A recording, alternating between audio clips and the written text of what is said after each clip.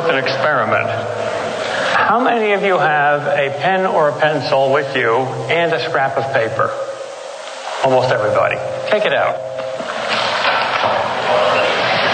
Along the left side of the paper, write numbers 1 through 9. I'm going to ask you 9 questions. This is not a quiz. This is not a right or wrong answer thing, and you're not going to hand them in. This is for your own self-knowledge.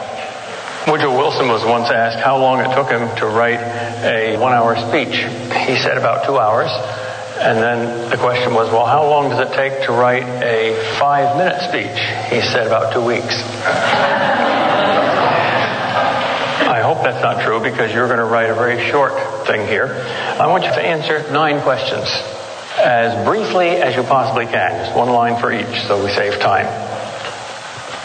Question 1 is very concrete. Name the living person who has had the greatest influence on your life.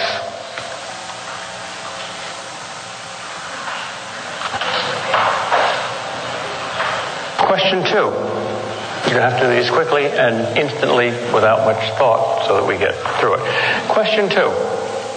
Who are you? Interpret that question as you will, but who are you?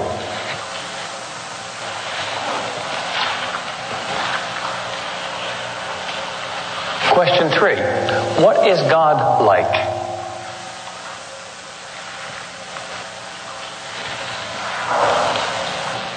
Obviously, there's a wide variety of good answers possible here. Question 4. What is the church?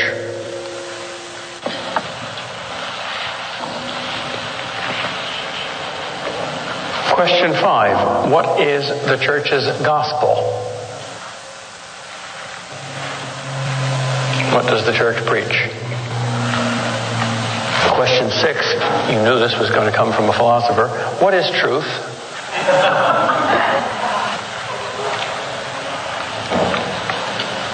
That's really an easy question to answer. You just get 1 line and 10 seconds to do it. Question 7. What is the meaning of life?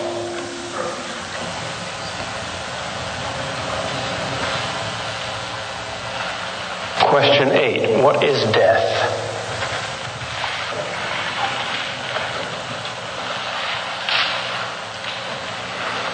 And now question 9 is the only specific factual question that's a right or wrong answer. It tests your biblical literacy. What was the last command of the last apostle?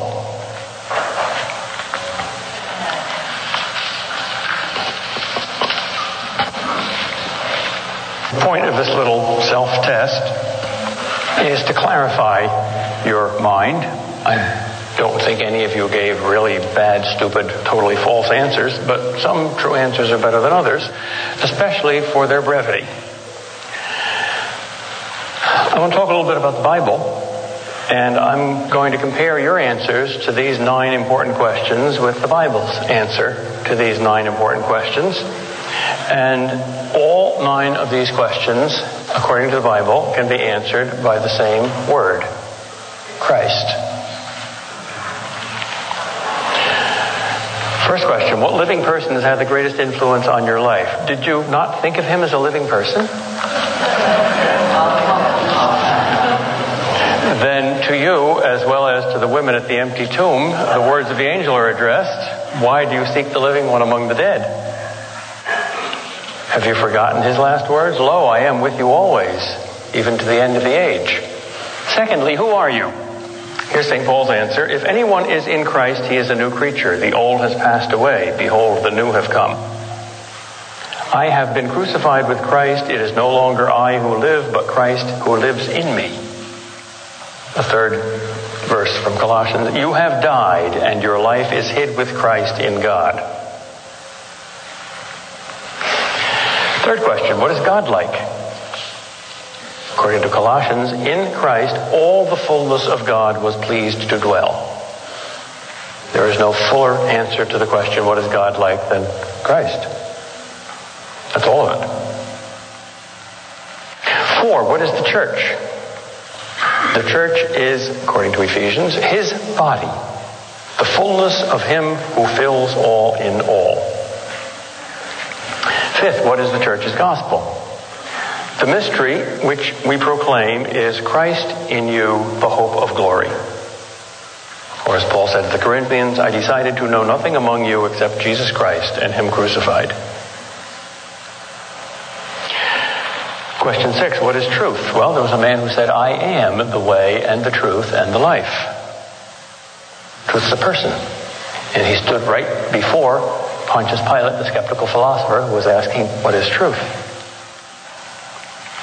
What is the meaning of life? Same verse, John 14, verse 6. I am life. And in light of that, next question, what is death? Here is Paul's answer from Philippians. For me to live is Christ, and to die is gain. Because it's only more Christ. Finally, what was the last command of the last apostle? Well, that's John. And the very last verse of his first epistle is, Jesus Christ, this is the true God and eternal life. Little children, keep yourselves from idols. An idol is anything that stands in the place of God. The very first commandment is, you shall have no other gods before me. What has this got to do with Scripture, other than the fact that Scripture clarifies and corrects our vision? Well, Scripture is the Word of God. That's how it describes itself. The very same phrase, the Word of God, is used of Jesus Christ. So that Jesus Christ is the Word of God in complete human form, the Word of God in the flesh. Scripture is the Word of God in print. Scripture is a portrait of Christ. Every word in the Bible is a cell in Christ's face. That's why it's so active. That's why when you read the Bible, it's not like reading any other book. It's like looking in a mirror. Suppose you go to a museum and you see beautiful pictures and one of them looks back at you. That's what happens when you read the Bible. Hebrews 4 verse 12 says the Word of God is living and active, like a two-edged sword. It does stuff to you. It says, it pierces to the dividing asunder of soul and spirit, just as a knife can divide the joints and the marrow in a bone. What the author of that verse probably means by soul and spirit is that the soul is what everybody knows they have. The spirit is what not everybody knows they have. Your soul is your relationship to yourself. Your spirit is relationship to God. Or the spirit is the center of the soul. Or the point where God impinges on your soul. But Bibles should come in morning wrappers. This may be dangerous to your insanity and to your sin and to your self-aggrandizement. One of the best possible ways to pray is to pray the Bible. Prayer and Scripture are best done together. The best way to read Scripture is in prayer. And the best way to pray is to pray Scripture. Jesus did. The Psalms are the prayer book written by God Himself for us. And to read the Gospels as prayer, as communication between you and God, opens up all sorts of opportunities for God to show things to you. The medievals loved to read the Gospels as current events, as things happening in their own interior life. So you identify with everybody there. You are Judas, you are Peter, you are even Jesus. This is not to deny their literal and historical meaning. It's to say that built on that, there are wonderful additional meanings, and this was called the moral. That is, the events that happen in the Gospels also happen in your own life. We're taught, quite rightly, by the saints that contemplative prayer is the highest kind, and the kind that God wants for all of us, the prayer of silence. But that verbal prayer is the way we begin. And they're not a contrast. One is a way to the other. It's difficult for most people to become contemplatives. I don't mean to live as contemplative monks, but to do contemplative prayer. At least most people think it's difficult. I think the best way to do it is to do verbal prayer better. And the Bible's the best way to do that. Any farmer knows that the way to nourish a tree is to nourish the roots. If you want fruit, you don't pay attention to the fruit, you pay attention to the roots, the beginnings. Walk before you run. So there's my first suggestion. And the first suggestion is also the last suggestion, because if you read the Bible or if you pray as an exercise, as a good thing to do, as something abstract, well, it's helpful. But if you realize that this is contact with Christ, this is a love letter between Christ and you, well, that is a very different way of reading and much more powerful. But it's so simple. The simple things are the hardest. Keep focused on Him. What does this have to do with Him? We usually think of our life as a kind of a three-poled thing. Imagine over here is you, and up here is Jesus Christ, who, being divine and human, is God's immediate contact with you. No one knows the Father but through the Son. And over here is your world and your life and your problems and your daily issues and whatnot. And you want to bring Christ into your life. You want to use Christ as the bridge to everything else and the solution to all problems. That's fine.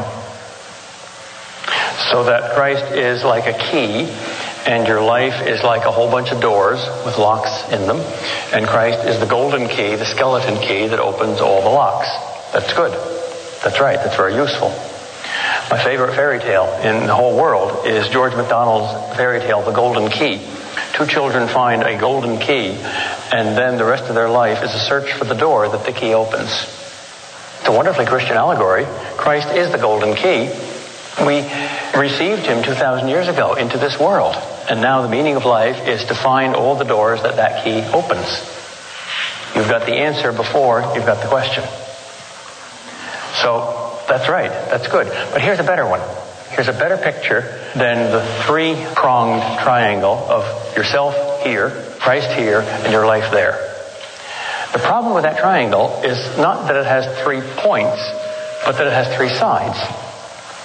One side is your relationship to Christ. That's your faith, your religion. The word means relationship. Another side of the triangle is your secular life, your natural life. And then the third side is Christ's solution to your life's problems. But a much better way, a much more biblical way of looking at your life is to say there's only 2 poles. Here's you, and here's Christ. And what about all that other stuff? That's a highway. That's Jacob's ladder, by which He comes to you and by which you come to Him. There's only 2 absolutes. See, that's where the threefold picture is mistaken. That says there's 3 absolutes. There's you and Christ and the world. No, the world is simply the place where you meet. The world is the bedroom where the spiritual marriage takes place. It's not a third person. Your life, including all your problems and all His solutions, is that ladder by which the angels ascend and descend. In other words, nothing is secular. Nothing is not a relationship with Him. Certainly not anything material because He's incarnate. Not anything divine because He's God. Not anything human because He's man. So all the separations are overcome in Him. He unites everything.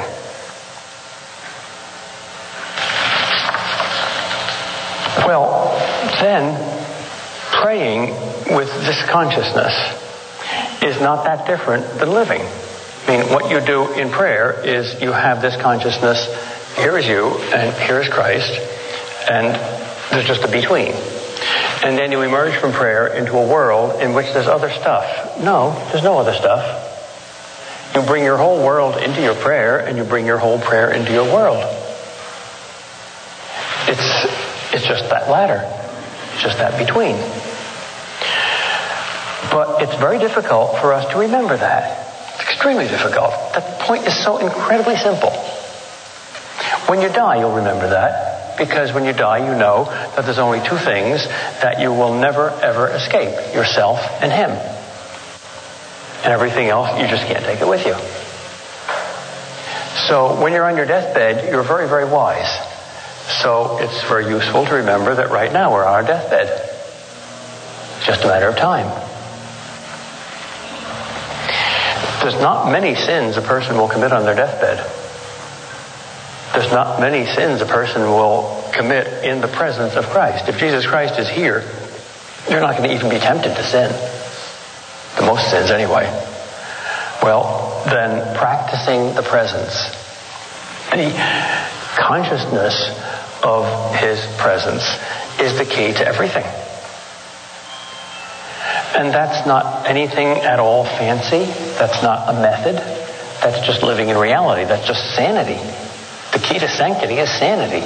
There's no difference between sanctity and sanity. Both mean exactly the same thing, living in reality. And when we do that, we have joy. God made us to need joy. Thomas Aquinas says, no one can live without joy. That is why when we are deprived of true joy, we necessarily turn over to false joys, carnal pleasures. So, living in his presence is the key to everything. So why don't we do it? It gives us joy.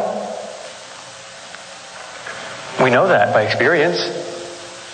We know that by faith. And everybody wants joy. So why do we turn from what we know to be joy? What blocks us? Well, the Bible calls it sin. The English word sin is derived from the German word Sünde, which means separation or sundering, kind of broken relationship. And the Bible calls sin the mystery of iniquity. There's something irrational about sin. It's insane.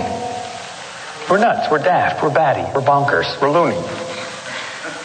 Right now at this moment, we're both being loony because I'm practicing my bonkers by talking about practicing the presence, and you're practicing it by listening and thinking about it instead of doing it. We're all like the theologian who died and was given the choice by God between going to heaven and going to do a theology lecture on heaven, and he chose the lecture.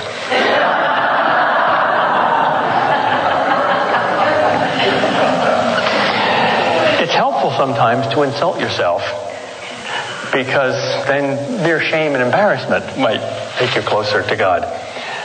We turn our heads anxiously, darting our eyes this way and that, like a rat in a corner or a prisoner in a torture chamber, not when we're in the prison cell of our own ego, but when we're in the boudoir of prayer. How hard it is to pray. But it's the greatest joy in life. How can the greatest joy in life be hard? How can we treat God's marriage bed as a prison cell and the devil's prison cells as marriage beds? We're nuts.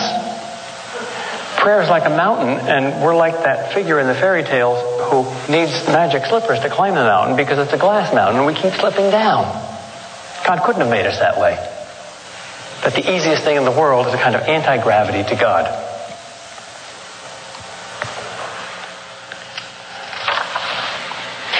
So it's a jihad, it's a struggle, it's a fight to be sane.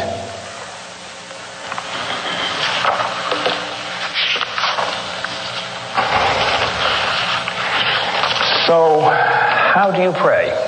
And how do you read Scripture? My fundamental answer to each question is the same. You practice the presence. There's no other method that's as important as that, because that's not a method at all.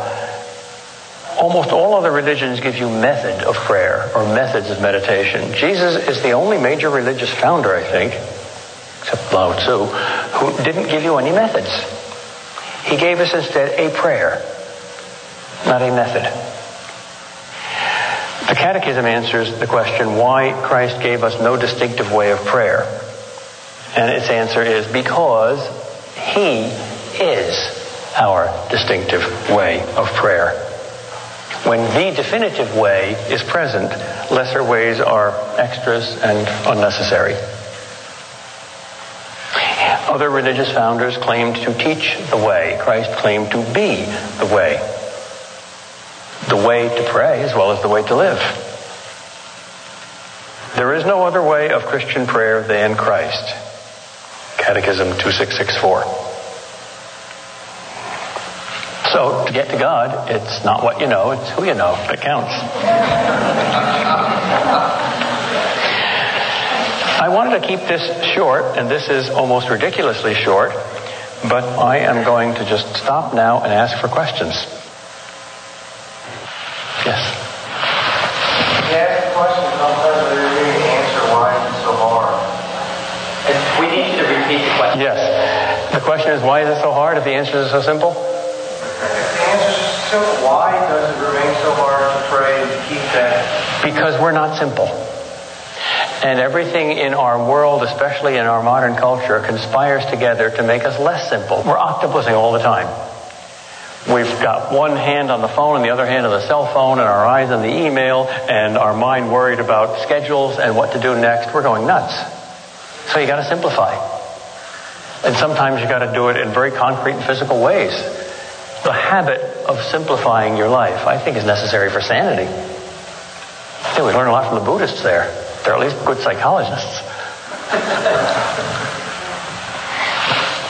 Eastern religions, let's say specifically Buddhism, have gained a lot more attention and respect in the culture.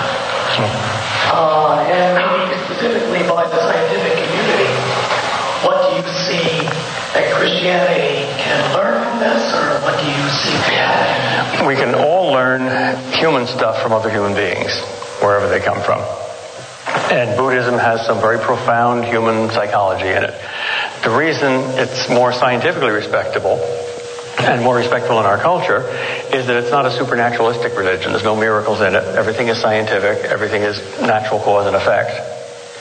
And it's popular in our culture because it does not have an absolute moral law.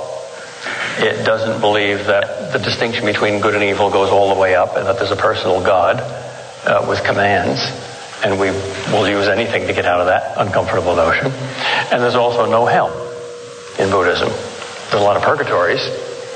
And in some forms of Buddhism, a lot of evil spirits. But eventually, you realize that you are Buddha. You are enlightened. Everyone is. We're all one thing.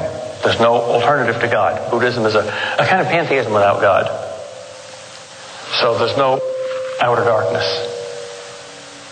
So the supernatural, sin, and eternal hell are not in Buddhism. Those are three very unpopular notions. How is asceticism and sacrifices part of prayer? To pray is to make a sacrifice. To pray is to say no to murder something else that you could be doing now. Time is precious. Time is life. There's no such thing as quality time. The psychologists say give quality time to your kids. Kids are brighter than that. They want quantity time. The more the merrier. So every minute that you give to somebody, you take from somebody else.